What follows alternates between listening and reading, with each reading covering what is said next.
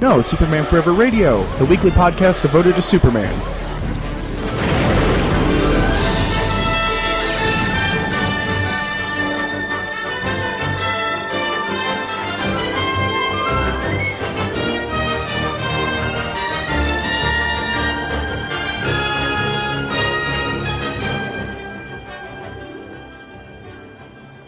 And now here's your mild-mannered host, J. David Weeder. Hello, everyone. Welcome back to Superman Forever Radio. Man, it's good to be back after skipping a week. And I do have a more graceful option for those skip weeks in the future, but we'll wait for that. I'll talk a little bit more about that down the line in another episode. And I really hope the new year is treating everybody great. So far, so good on my end. And this week I want to start a series of episodes on Superman in animation, beginning with the Fleischer Studios Superman cartoons of the 1940s.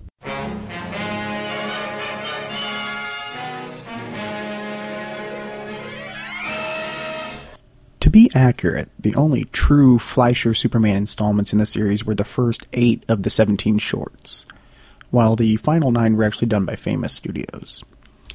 Now, Fleischer Studios was owned by brothers Max and Dave Fleischer. Max had been an illustrator for catalog companies, having received a degree in commercial art from the Cooper Union for the Advancement of Science and Art. And Dave Fleischer was a film cutter for a French film production and distribution company. In 1914, the brothers invented an animation technique called rotoscoping, in which the animator would trace frames of live-action footage to achieve a more realistic animated style. The technique would be used in the Fleischer Brothers animated shorts Out of the Inkwell, which had Dave Fleischer dressed as a character named Coco the Clown. The studio would produce many animated shorts, including early forays into color and sound animation, and of course they were responsible for Betty Boop and the early Popeye the Sailor cartoons. Now, following Disney's success of Snow White and the Seven Dwarfs, Max Fleischer decided to make the Fleischers together decided to make their own animated feature, Gulliver's Travels, which saw release in 1939. And while working on their second feature, Paramount Pictures, who had been their distributor, pitched the Fleischers on doing cartoon shorts based on the phenomenally popular Superman comics. At first, they kind of balked at the job and demanded $100,000 budgets for each short, but ironically, Paramount actually agreed to $50,000, and the price was just too much to pass up. And Clayton Bud Collier was recruited from the Adventures of Superman radio show to voice the Man of Steel, and Joan Alexander reprised her radio role as Lois Lane as well. The first cartoon in the series, simply titled Superman, was released on September 26, 1941. The short, which would actually become known as A Mad Scientist, blew audiences away with its animation and edited science fiction feel and just the great action that was packed into it. With the rotoscoping process, Superman actually moved like a live actor, and there were tons of feats of might. Now, Fleischer Studios would produce 8 more through the rest of 1941 and 1942, and they would be The Mechanical Monsters, $1 Billion Limited, The Arctic Giant, The Bulleteers, The Magnetic Telescope, Electric Earthquake, Volcano, and Terror on the Midway. On top of Superman's first appearance on the silver screen, and animation so ahead of its time the influence is still felt today, the series originated the classic opening line, faster than a speeding bullet, more powerful than a locomotive, able to leap tall buildings in a single bound in its first 7 episodes. Though it would be changed to faster than a speeding bullet, more powerful than a locomotive, able to soar higher than any plane, when the cartoonists first introduced a flying Superman to the world. At this point in the comics, Superman was only leaping from place to place, which came off as really awkward in the animation, so the cartoonists actually asked permission to just let Superman fly. But even with this achievement, the Fleischer Studios, they were not making a profit, and the Fleischer brothers themselves were not even on speaking terms. And the studio had borrowed large sums of money from Paramount Pictures, and Paramount eventually called in their debts, forcing Dave and Max out and forming Famous Studios out of the remnants. With the Superman cartoons under new management, the high caliber of animation and the sleek look continued, but the science fiction themes were kind of dropped in favor of more World War II propaganda. And the final 8 Superman shorts were Japeteurs, Showdown, 11th Hour, Destruction Inc., The Mummy Strikes, Jungle Drums, The Underground World, and finally Secret Agent, which would be released on July 30th, 1943. And Paramount would discontinue the shorts citing the high budgets and just lowered interest in the series. And Famous would move on in comic strip form, or to adapt comic strip heroine Little Lulu. But this wasn't the end for these shorts by any means. They would inspire another generation of artists. Frank Miller cited the series as an inspiration for The Dark Knight Returns and features the altered Fleischer-style Superman emblem, which had a black background with a yellow border and a bold red S in the sequel, The Dark Knight Strikes Again. And Darwin Cook would use the same design in DC New Frontier. And the color palette and design would be adapted by Bruce Timm in Batman the Animated Series, and furthermore in the 90s Superman the Animated Series. While at the same time, the mechanical monster robot design has been used in everything from The Tick to Sky Captain in the World of Tomorrow. Now, after the dissolution of Fleischer Studios, Dave Fleischer became head of Columbia's Screen Gems cartoon studio until he died of a stroke on June 25th, 1979. Max went on to become head of the animation division of the Jim Handy organization, and he died from heart failure on September 11th, 1972. The rift between the two brothers was never resolved, but their contribution to both animation and the world of Superman remains untarnished. Because watching these today doesn't lessen the impact by any means. The cartoons are still sharp as can be. The animation is still even well above some of the DC Universe direct-to-DVD movies. And, of course, these shorts are still very easily available to you. The Internet Archive has every episode available for download, and you can often find bootlegs because these are in the public domain. So it's been on DVD and VHS so many times over the years. And Warner Brothers actually officially released the shorts with the first 9 packaged in the Superman the Movie 4-disc special edition, and the latter 8 with the special edition of Superman 2, before finally releasing them as their own standalone feature with Superman the Fleischer cartoons 1941 to 1943.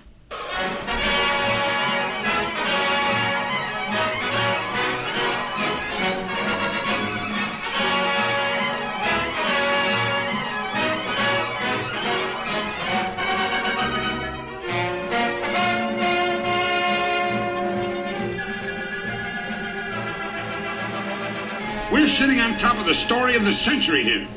Elsewhere in Superman's world, a recent teaser poster for the second half of Smallville's final season features Tom Welling's Clark Kent standing on a mirrored Superman symbol with the famous red boots and blue tights in the reflection, with the tagline, "Destiny is now." This has fueled more fire on the speculation around whether we will actually see Welling in the Superman costume or if the producers will balk. So far, there's been nothing confirmed or denied on the matter. And in the realm of Superman comics, Wednesday's Steel One-Shot kicked off the Doomsday Will Reign storyline with a major development for a longtime Superman character. And the storyline will continue with Outsiders number 37, Justice League of America number 55, Superman Batman Annual number 5, Superboy number 6, before coming to a close in an unannounced 6th chapter. And in movie news, the Superman reboot producer Charles Roven confirmed that the new Zack Snyder-directed movie and Christopher Nolan's Batman franchise will not share a universe. This means no Superman and Batman on-screen Dukaroo for us. But All-Star Superman hits DVD shelves next month, and already has one fan, Grant Morrison, who actually wrote the 12-issue miniseries the direct-to-DVD animated feature is based on. And Morrison was quoted as saying, "It only took a single viewing for All-Star Superman to become one of my all-time favorite superhero movies." Which sounds like an approving endorsement to me, wouldn't it to you? And in video game news, DC Universe Online, the beta test ended just in time for this upcoming Tuesday's release. And most players were summoned to a single location where developers arrived in the game as Superman, Batman, Lex Luthor, and the Joker, and an all-out brawl occurred before the server was shut down. For the rest of us, we have our first screen grabs of the in-game version of Superman himself, and these are available online based on Jim Lee's designs. Superman is not a playable character in the game, but will make an appearance as you navigate the world of the DC Universe. And of course, coming out on comic book shelves this week, January 12th, 2011, will be Superman number 707, written by J. Michael Straczynski, with art by Alan Goldman, Heber Ferreira, and one cover by John Cassaday, with a 1 in 10 variant cover by Joe Chin. And as far as trades go, Superman The Last Stand of New Krypton Volume 2 will be hitting, written by James Robinson and Sterling Gates, with art by Bernard Chang, Jamal Igle, Pete Woods, Julian Lopez, and Travis Moore, with a cover by David Finch. And this collects Superman The Last Stand of New Krypton number 3, Adventure Comics number 10 through 11, Supergirl number 52, and Superman number 699, which would complete that storyline. It'll be 128 pages for $19.99.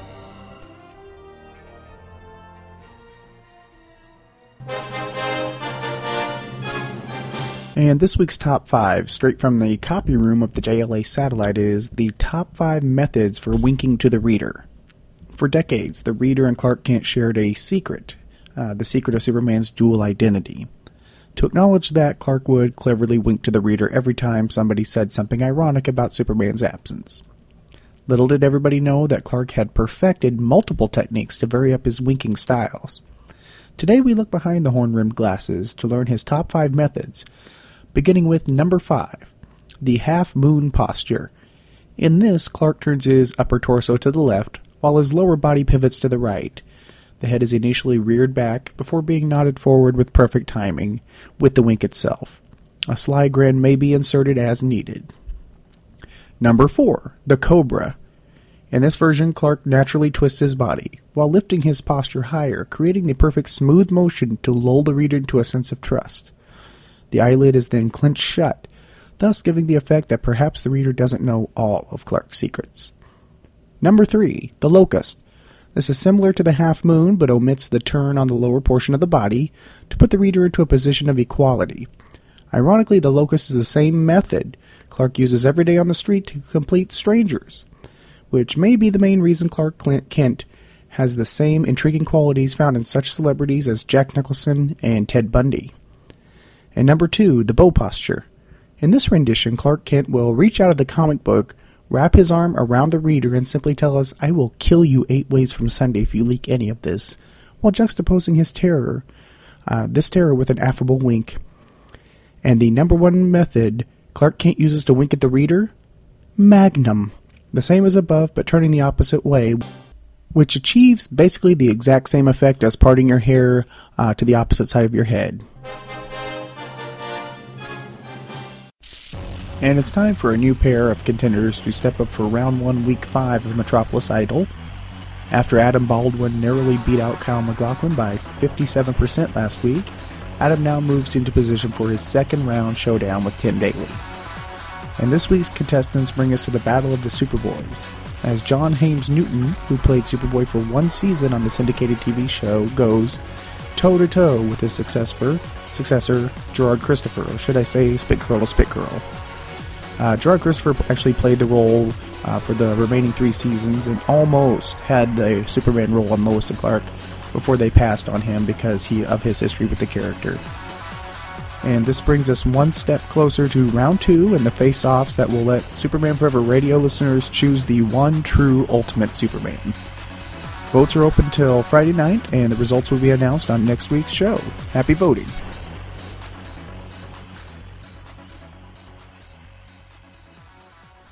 And now we move forward with our issue-by-issue look back at the entire New Earth era Superman comics. And our journey has taken us to the Superman comic books cover dated September 2006. This week we will kick it off with Action Comics number 841, which is Back in Action Part 1 of 3. And this issue is plotted by Kurt Busiek and Fabian Nicieza, with Busiek tackling scripting duties, Pete Woods doing pencils and inks, Brad Anderson is on colors, lettering was done by Rob Lay, and a cover done by Dave Givens, colored by Moose Bowman. And the issue was edited by Matt Idelson with associate editor Nachi Castro. The issue opens on the deck of a spaceship where small robots appraise, ship, and accept bids. One of the robots seeks a A-level approval to acquire a spacebound vehicle, and a shadow-covered figure grants approval to acquire the vehicle and follow the ship's destination. Back on Earth, Superman flies to the rescue as Carapax tries to steal circuits from Dayton Labs. Carapax is actually a villain that first appeared in the first issue of the post-crisis Blue Beetle series. His real name is Conrad Carapax, and he was an archaeologist and rival of the original Blue Beetle, Dan Garrett. Carapax found a robotic suit in the lab of Jarvis Cord, the uncle of Ted Cord, which was the second Blue Beetle. And Carapax's mind was transferred into that indestructible robotic suit in the lab, which is what Superman is facing here. Now, Superman's internal monologue reveals that Carapax has basically been laying low, maintaining the suit, and just trying to find a way out of it. But at the moment, he's basically just causing havoc on the street, trying to get to those circuits as a small crowd of people attempt to flee from him. Superman slams into Carapax to get him away from the church next door to the lab and protect the people inside the church. And Carapax tells Superman that, "Hey, I heard you were gone." Superman simply states, "I returned." And the authorities surrounding the scene question whether this is the real Superman as they ready their Kinetta blasters. And Carapax has a slight upper hand on Superman when a blast hits the villain in the back. And Firestorm shows up, trying to transmute the armor into gas before Superman explains, No, this isn't armor. There's not a human inside. He is the armor. You're killing him." So Firestorm renders Carapax unconscious, and also asks if Superman is the real deal, as the police ironically accept Firestorm's help, but refuse Superman's. So Superman takes off, leaving Firestorm to talk about manners with his co-pilot, before he himself takes off as well. And one of the robots from the first page materializes on that street, stating that he has no trace of the ship, but has found other valuable items. On the ship, the commander tells them to halt the search for the fleeing ship, as multiple reports are coming in of structures ranging from the pyramids to the Golden Gate Bridge, and each of these could fetch a profit. At the church in Baltimore, another robot, much like a spider, appears and rips the church out of the ground Brainiac style and beams it away. Firestorm happens to notice this and follows the data trail left by the robot. And back at the Daily Planet, Lois tells Clark Kent that Newstime has offered her a cover story, trying to verify if Superman is indeed the real deal or a fake, which she's considering taking because, after all, it is a cover story. And suddenly Jimmy runs into the break room, yelling about giant robots all over the world, which should be par for the course in the Daily Planet break room. Might be a little out of place in the real world, but this has got to happen pretty often to them. So Clark fakes taking the initiative to cover the New York angle of the story and heads out, but of course, we know what he's really doing. And in New York, the robots are capturing St. Patrick's Cathedral, where Nightwing decides to try to stop the data stream by polarizing a Batarang. But before we see the results of Nightwing's maneuver, we are interrupted by a fold-out, inserted, comic-style ad for the HeroScape game, which could really throw somebody if they were reading haphazardly, not realizing they've segued out of the book into the ad.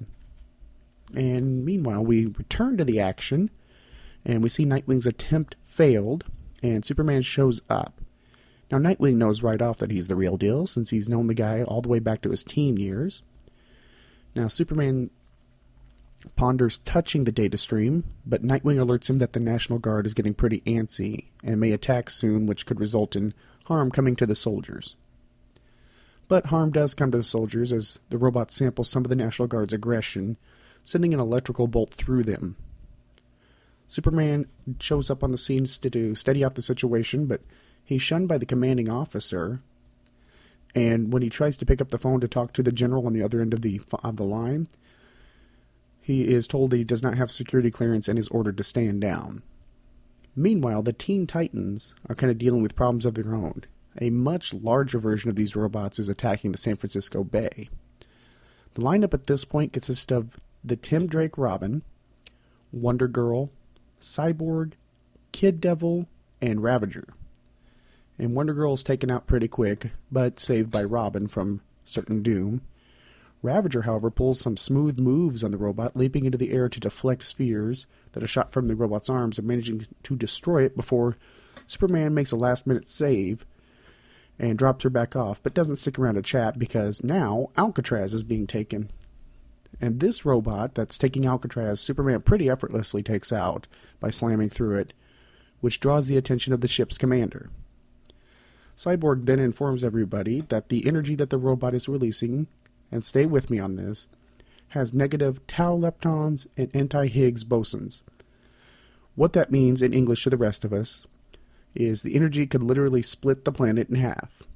So Superman flies the damaged robots into space, where they explode harmlessly, despite there being no oxygen in space to merit an explosion. And when Superman gets back on the planet, the ship's commander shows up, and we meet the Auctioneer, this giant yellow skin, green insect eyes, who dwarfs the Golden Gate Bridge. And that is where the issue ends, to be continued. So some notes on this particular issue. Page 1, there's a good way to create mystery without being vague. They don't do that here. We actually just get an implication of the villain to come, but it's not anything that provokes interest, just more ho-hum. Now, page 2 and 3, the I Return line was obviously a reference to Superman Returns, which would be forthcoming shortly after this issue hits stands. And I'm not entirely clear on why Carapax was chosen. He's not even a Superman villain. Really, in terms of Blue Beetle, he's still a B-level villain for Blue Beetle. But one of the good points is Pete Woods has a great handle on the crowd's facial expressions and the design, as far as the background characters. Scooting ahead to page 6, Firestorm in this issue is Jason Rush, and his co-pilot at this time was Lorraine Riley, also known as Firehawk. At this point, Professor Stein had been missing since 1 year later storyline began, so just a little note. Page 8, there is one note I just have to praise: the consistency in Pete Wood's art. It's the fact that, throughout these pages, the police officers that are basically background characters that are, for better or worse, faceless characters, they're consistently shown in each of these scenes. So kudos to the consistency on that.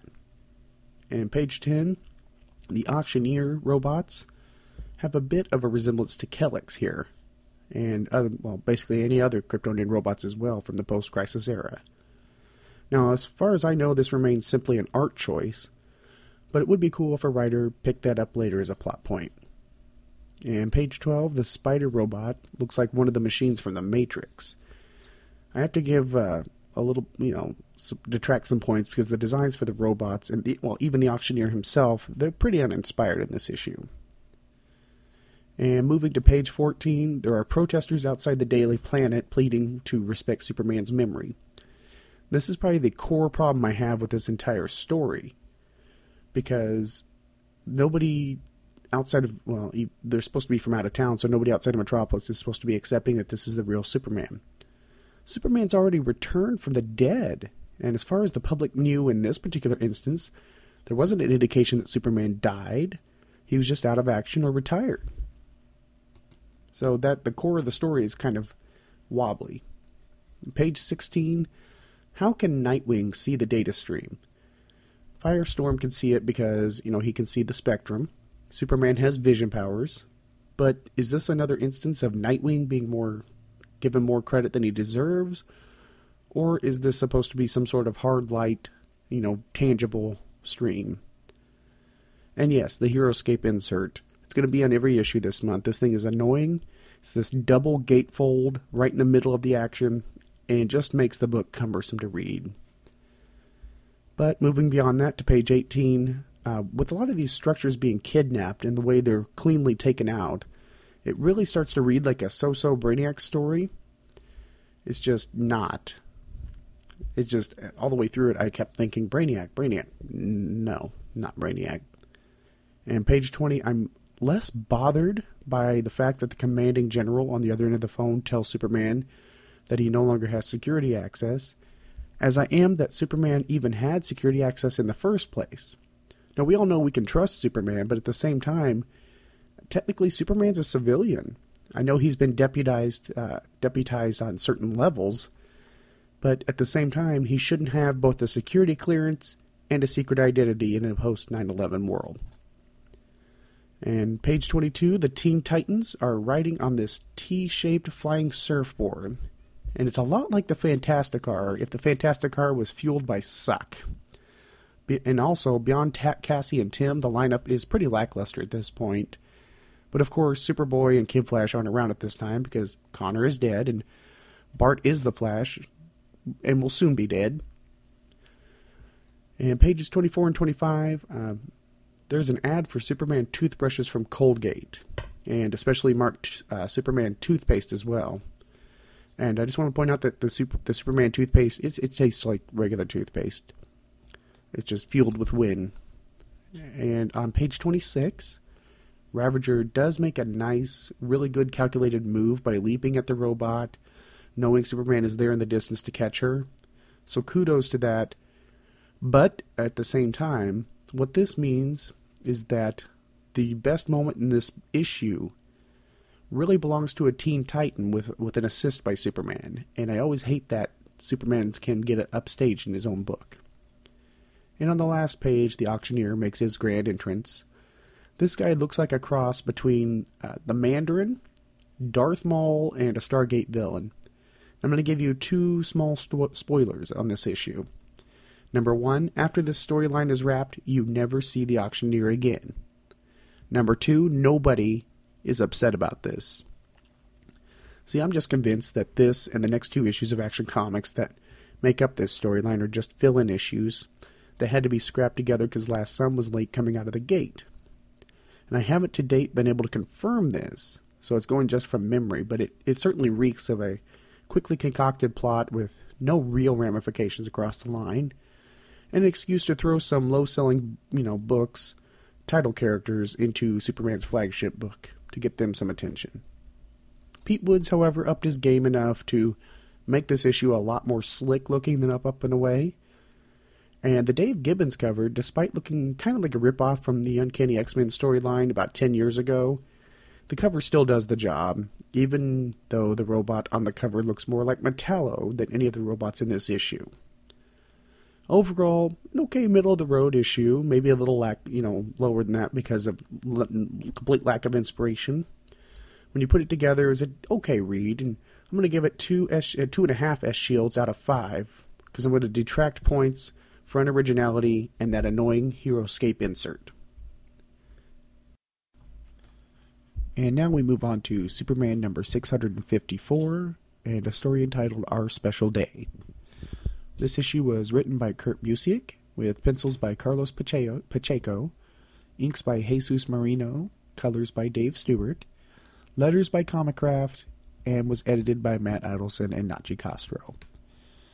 And Lois wakes up to the smell of something burning at Sullivan Place.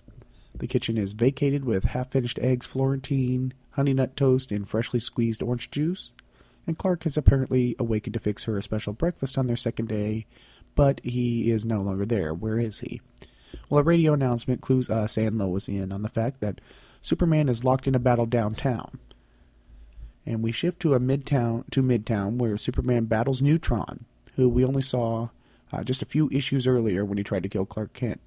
Now, Neutron first appeared in 1981's Action Comics number 525.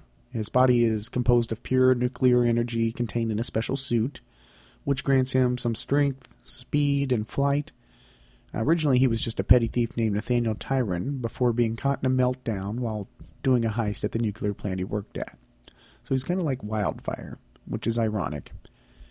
And Superman muses about Mondays and the special anniversary he has with Lois as he and Neutron do battle. Now, Neutron is trying to release spheres into the city as Bruno Mannheim's final goodbye, which Superman stops pretty quickly, but in the process he cracks Neutron's suit, meaning Neutron is about to go kablooey over Metropolis. But Superman may have an ace in the hole. The Science Police, in their first appearance in the New Earth era, or to be more accurate, in our time period, for those of you that are Legion fans, and they are able to absorb Neutron's energy before he can hit critical mass. Now, stunned that Mannheim is back after such a long absence, which would call back to 52, Clark actually has to go back to work at the Daily Planet, where Perry just lays into him for missing the morning staff meeting. Perry basically has two stories on hand, one involving a new LexCorp CEO, Lana Lang, who we know, and another covering Dr. Carolyn Llewellyn, who we don't know, but she is the world's foremost arcanobiologist. And that's a word that required me to go to Google. What an arcanobiologist is, beyond being hard to say, they actually study things that are not mainstream science. And this would be myths, gods, maybe even cryptozoology, basically things off the beaten path or fringe science. So basically she's like Fox Mulder combined with Walter Bishop. And Clark knows her simply as Callie. Well, this nickname certainly catches Lois's attention, and turns out Callie has specifically asked for Clark Kent to come to Kazakhstan to cover a huge hush-hush project. But Perry isn't going to give these stories to Clark, unless Clark does a series of trivial stories for Perry. So, on his way out, Clark makes a lunch date with Lois, and Jimmy tries to figure out exactly what their special day is, since nobody seems to know what the anniversary commemorates. It's not their wedding anniversary, not their first date, nothing that really registers. So, meanwhile, Clark goes on and tries to cover his assignments, but crime just doesn't respect a deadline.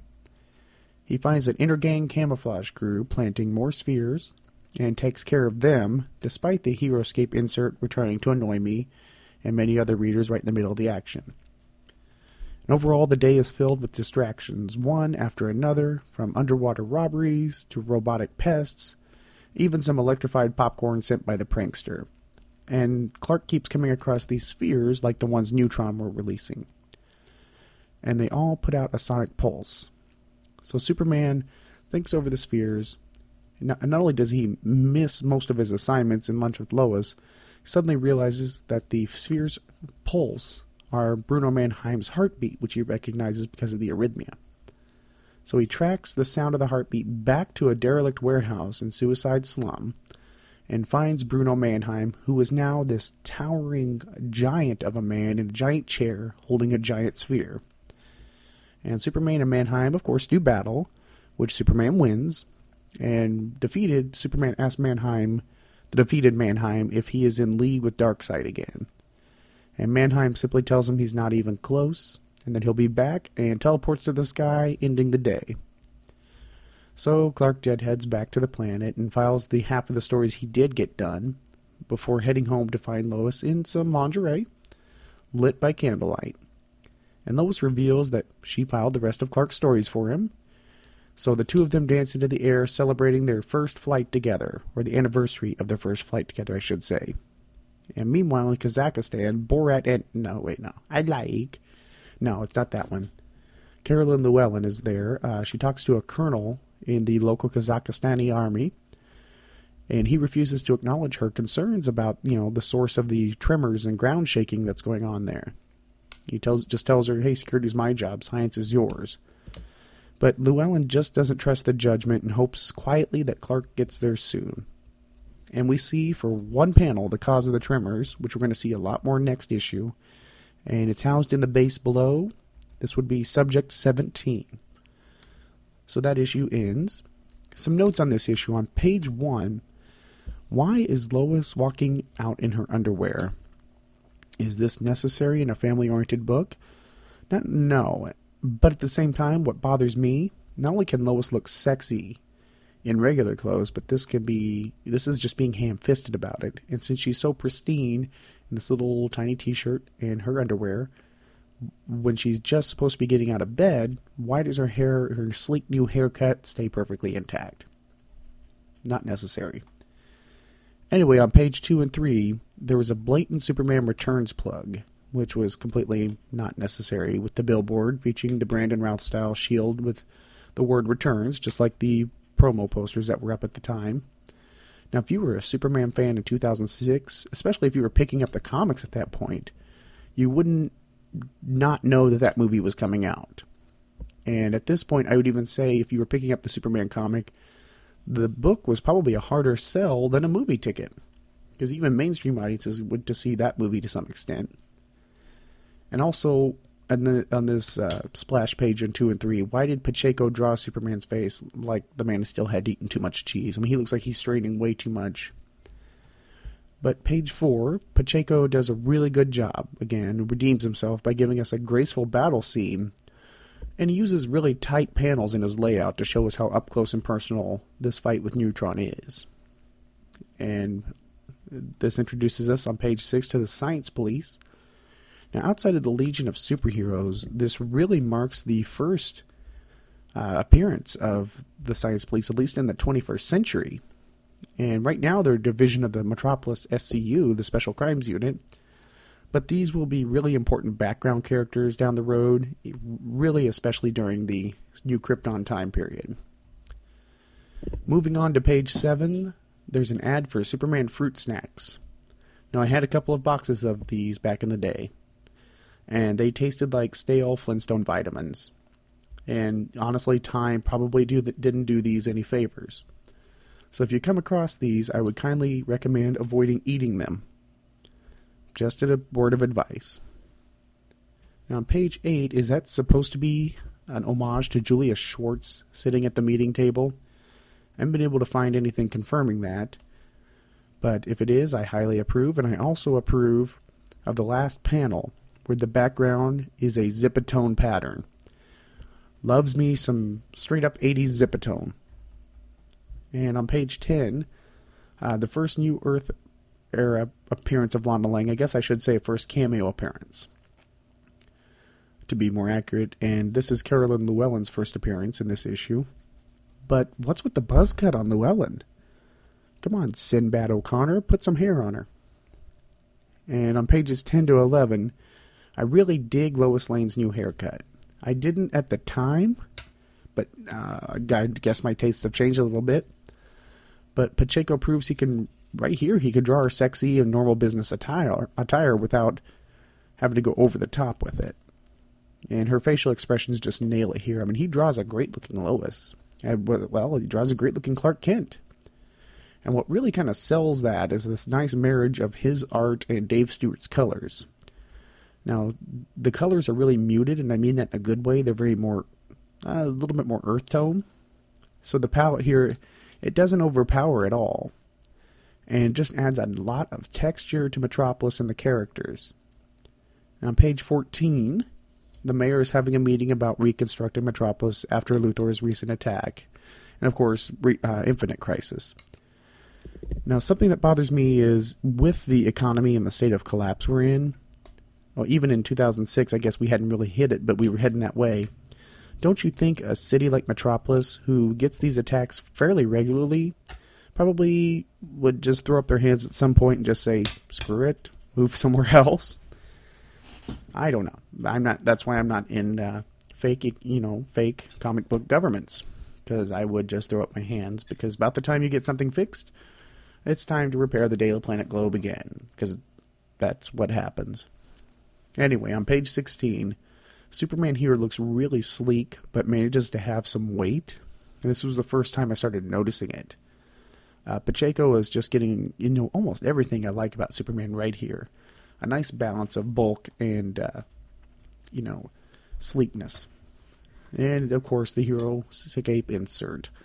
It's going to be in the next Superman Batman issue, too, so you'll hear me gripe about it, but it was in all the comics that month. And I'll be honest, if this ad hadn't really annoyed me at the time, kind of like the blown-in magazine cards when you're looking at them at the borders of Barnes & Noble when they just fall out to the floor and it's like you're vandalizing them.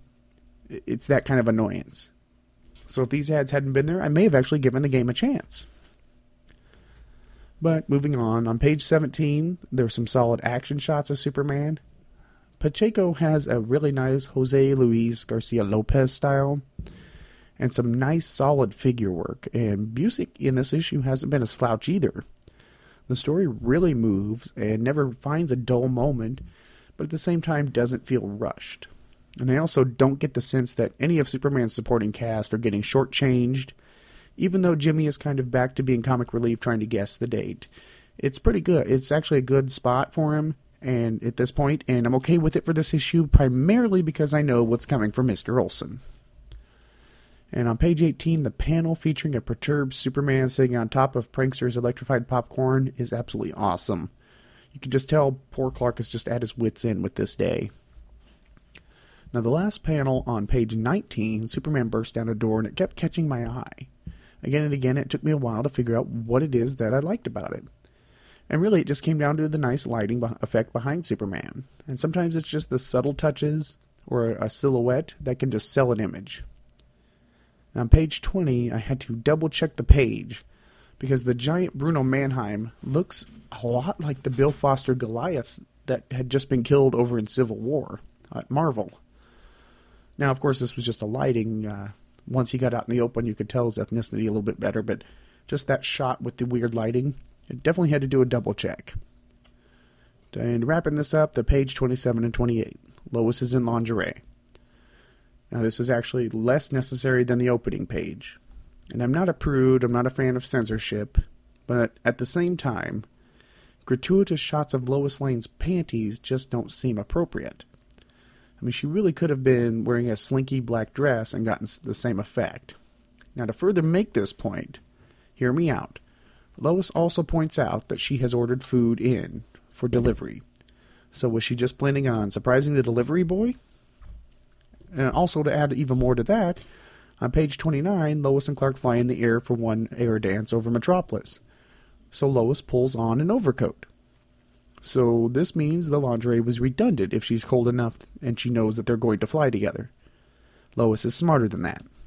But that's my biggest gripe about this issue, because overall this was a really good, straightforward Superman story. The art popped with just a few rough spots, and the issue never really let up, but didn't feel forced. It was just a fast read with quite a bit of action, and the characters and dialogue were on point. And also the cover is another iconic Superman image, which may not fit into my top 10, but Pacheco has this great mixture of what the things I liked about Dick Giordano, George Perez, and then mixed in with that aforementioned Jose Luis Garcia Lopez. So I'm laying down a full 4 S shields on Superman number 654. And that brings us to our last book of the week, Superman Batman number 28, written by Mark Verheiden, with Ethan Van Sciver doing art, and Chris Chuck Ray provides the colors, with Rob Lay lettering, and Eddie Berganza is the editor, with Janine Schaefer as the assistant editor. And this is part 1 of the 6-part The Enemies Among Us story. Alfred provides the narration here as we see Batman hitting a punching bag, looking really frustrated as he looks back over a social function earlier in the evening that he attended as Bruce Wayne. And no matter what he does, that bat brain of his can't shake the feeling that something just isn't right. I'm sure he does this a lot, but here he even blows off Lucius Fox to suit up and sort out his problems by bursting the punching bag. Now Alfred stops Bruce's brooding to tell him that John Jones, the Martian Manhunter, has dropped by. And I'm sure that would be perfectly normal. I mean, wouldn't the Martian Manhunter just phase into the cave rather than knock at the front door? Should have been a red flag, Bruce. You should have been on top of that, Batman. So sure enough, John begins babbling about an injustice and attacks Batman, knocking him through 2 more punching bags, bursting them open too. And somewhere the Rawlings Company hears a cash register dinging. Cha-ching! Sure enough, John begins babbling about an injustice. What? So he keeps babbling about this injustice. And, what did that workout equipment do to John Jones? No, oh wait, he's talking to Batman, okay. But why does John have to knock Alfred down too? What did Alfred do? So in that situation, Batman actually uses a leaky gas pipe and a spark from a shattered free weight to set John ablaze, because fire is the Martian Manhunter's weakness for those that don't know. And when the smoke clears, Martian Manhunter is gone. A couple of days later, Bruce and Clark meet in the Justice League's original cave headquarters to talk about the attack. Batman shows Clark a pair of people who weren't on the invitation list to the social function, that at the same function where Bruce was set off. Plus, in that scene with Lucius Fox, he had looked back at the man in a blue suit who changed into a woman in a blue suit. Now, their faces, when he pulls them up in the recognition software, they're too normal, statistically. So they're almost perfectly structured, which also makes me wonder, how did he get the scans of their face to begin with? And anyway, so the abnormalities, or the normalities in this case, points to shapeshifters. But before they really get, too far into this discussion, an alert comes from Gotham City, and Batman points out that, hey, Clark can fly faster than his jet, and he unveils this new friction pod built by the younger Toyman, that was built to withstand high speeds, and Superman carries Bruce to Gotham in it, where the duo find the giant ape Titano, who, as we all know, has the ability to shoot from kryptonite from his eyes. An ability he immediately uses on Superman, which causes Clark to drop the friction pod, with all that momentum and Batman inside it and send it careening towards a building. But Batman is able to bail out at the high speed while Superman tackles Titano and knocks him down. Now, when Superman and Batman manage to regroup, they find that Metallo has vanished, which indicates again that the shapeshifter, but also something that may have adapted further into the able to expand to bigger mass and plus replicate powers somehow. Following the mass evacuation that they see from above, they actually figure out that the being is in the aquarium, so they head down there, and in the aquarium, Superman faces the Parasite, who begins to leech off the Man of Steel's powers. Together, they deduce that this creature can't be John because John can't duplicate powers. I like how this has taken Batman this long to put that together. Batman should have normally figured that out on page 1, when Martian Manhunter walked in the door. So just when the shapeshifter takes the form of Dr. Phosphorus, he begins telling Batman that he just wants to be acknowledged, and Superman floods the entire room by poking a hole in one of the aquariums, kind of killing the sea life inside, probably, but this causes Dr. Phosphorus to be flooded and to disappear. Now, as Superman and Batman leave the aquarium, they realize that this enemy could be anything and anyone, and this may only be the beginning. And as this is and that ends the first part of 6 parts, so it definitely is only the beginning. And some notes for this issue, real quick. I'm a very fair-weather Ethan Van Sciver fan, just to be honest. And it comes down to almost a character-by-character, sometimes a panel-by-panel basis on whether I like his art. And I'm never going to deny that the man can draw the heck out of some Green Lanterns. But his Batman has this extra portion of cape that curves into a claw around the midsection. Admittedly, it makes it more Bat-like, but it kind of kills some of the sleeker aspects of Batman's costume. And on page 3, the close-up of Alfred's face and the detail that went into this are exquisite.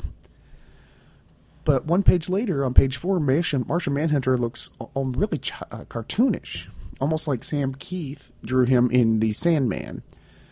But Van Sciver is not Sam Keith. And anyway, on page 6, one thing that kind of stuck out to me was Martian Manhunter punches Batman across the Batcave. But the arc of his arm, and maybe I'm looking at this wrong, you feel free to correct me, but the arc of his arm shouldn't send Batman flying at the angle he's flying at. Certainly it's a dynamic look, but I don't know that the physics would work that way. Of course, I don't know anybody that can, backslap Batman across a room, so who am I to judge? Moving on to page 12, Superman shows up at the old JLA headquarters, which apparently has a much larger opening than I remember. It's a giant mouth of a cave, and I don't remember what security functions they have there, but it doesn't seem like such a secure place to me. Anyway, but I like that when he arrives, Clark x-rays Bruce to make sure he's okay, and Bruce shrugs him off like an embarrassed kid. I think Bruce appreciates it deep down, honestly. I think, even though it's kind of annoying, he kind of likes the older brother aspect of Superman, just trying to watch out for his better good. Now, page 16, I mentioned the friction pod, and this looks extremely close to Dick Grayson's flying Batmobile from Batman and Robin. I mean, literally just add 4 wheels, maybe a little bit of an art choice on some of the fins, a splash of red, really, and you've really just got it. So I don't know if this was the inspiration for that or not, but definitely there's a resemblance. And why does Superman have to carry Bruce upside down on page 17 in the friction pod? Couldn't you just flip that thing over, Clark? Anyway, I have to hand it to Van Sciver. Now, while I am, hit or miss with him, his 2-page splash on pages 18 and 19 is just stellar. Titano looks menacing. The cityscape and the destruction thereof just looks amazing. I mean, Van Sciver can draw some off-the-chart amazing backgrounds. The only drawback to this is I find myself scanning the pages closely for hidden words that he is known for, mainly the word sex. Look back on some of his new X-Men work. You'll see what I'm talking about. And also Van Sciver's motion effects on the same page as on page 20, where Batman's bailing out of the friction pod. It really sells the speed and trajectory that this thing is traveling at. It's basically just a flying brick. So you definitely did get the feeling that Batman was pulling some awesome mid-air speedy maneuvers. And one additional note on that same page, Titano's frown as Superman punches him, it does this really weird, good, just great job of telling Titano's story too, especially if you know the story, because he actually ends up looking like he was an innocent ape that was corrupted. So there's some of that still in there, and he manages this moment of innocence and almost childlike facial structure. But on page 23, the gaping Titano hole is spot on, where Titano would have fallen down, and it's very reminiscent of 9/11. I don't know if that was intentional, but it definitely brought back some bad reactions. Now, overall, the story was pretty ho-hum. It had some high points when, basically with Bruce and Clark bickering, and I love when that's done well. And Alfred's narration, of course, adds a lot of charm to the story, but once I put this issue down, to be honest, I just completely forgot about it. It was pretty much just, I enjoyed it while I was reading it to an extent, and then it was gone. So it was hard to make some notes on that without really just forcing myself. Because it was just bland, I guess would be the point.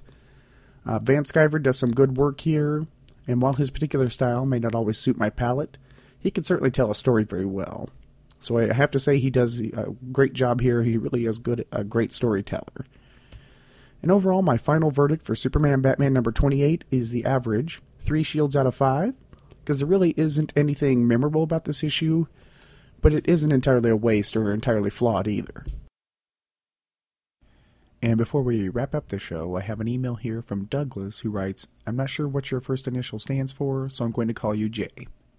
Now, before I go further, I want to clarify that the J in my name is for Jeremy, which is a name I never really use. My friends call me David. The reason I use it is I wrote a novel a few years ago and wanted to appease my family and friends who knew me by that first name.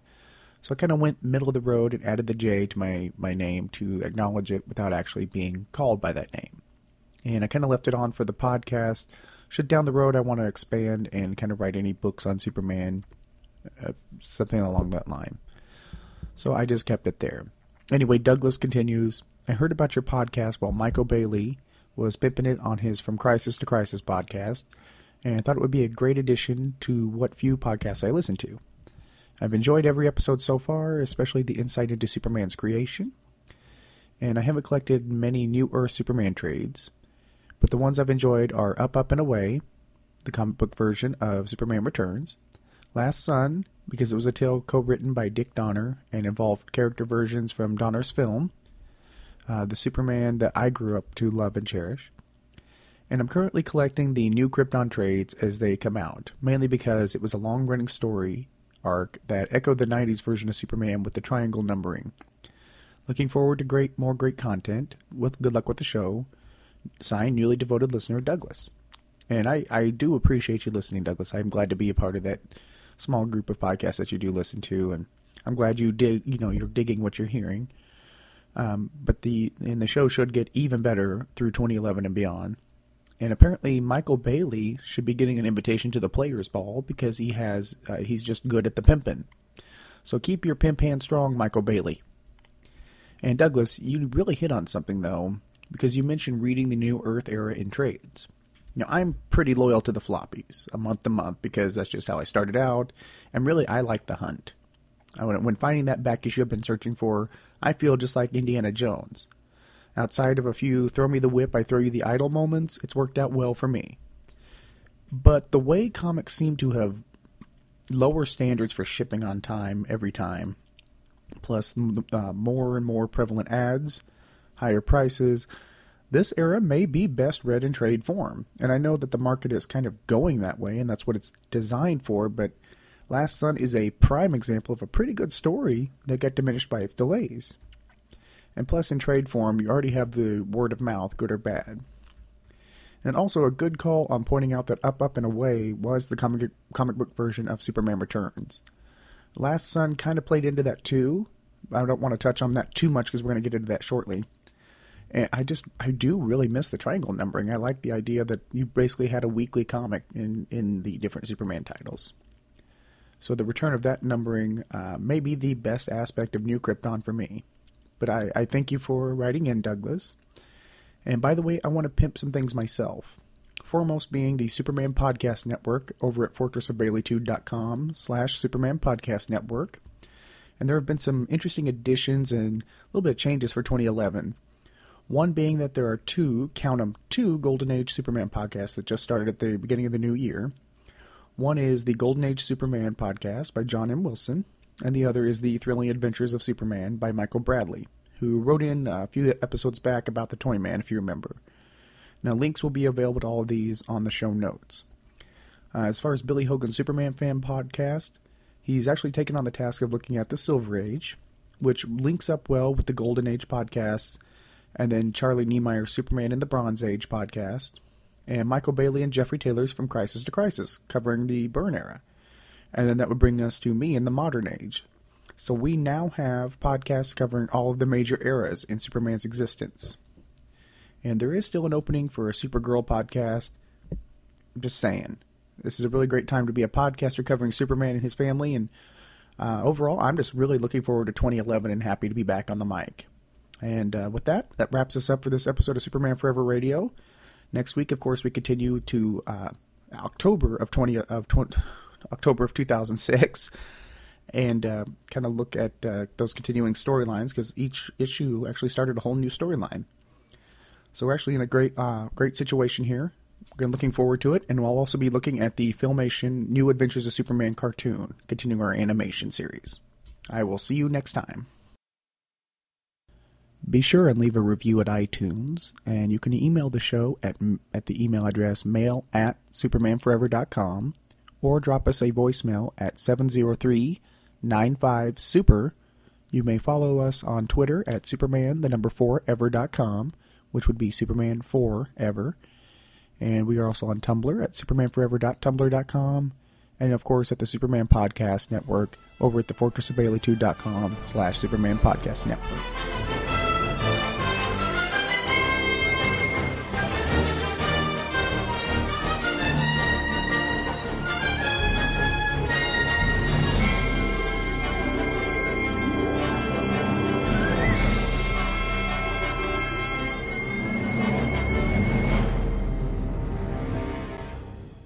Superman and all related characters are copyright DC Comics.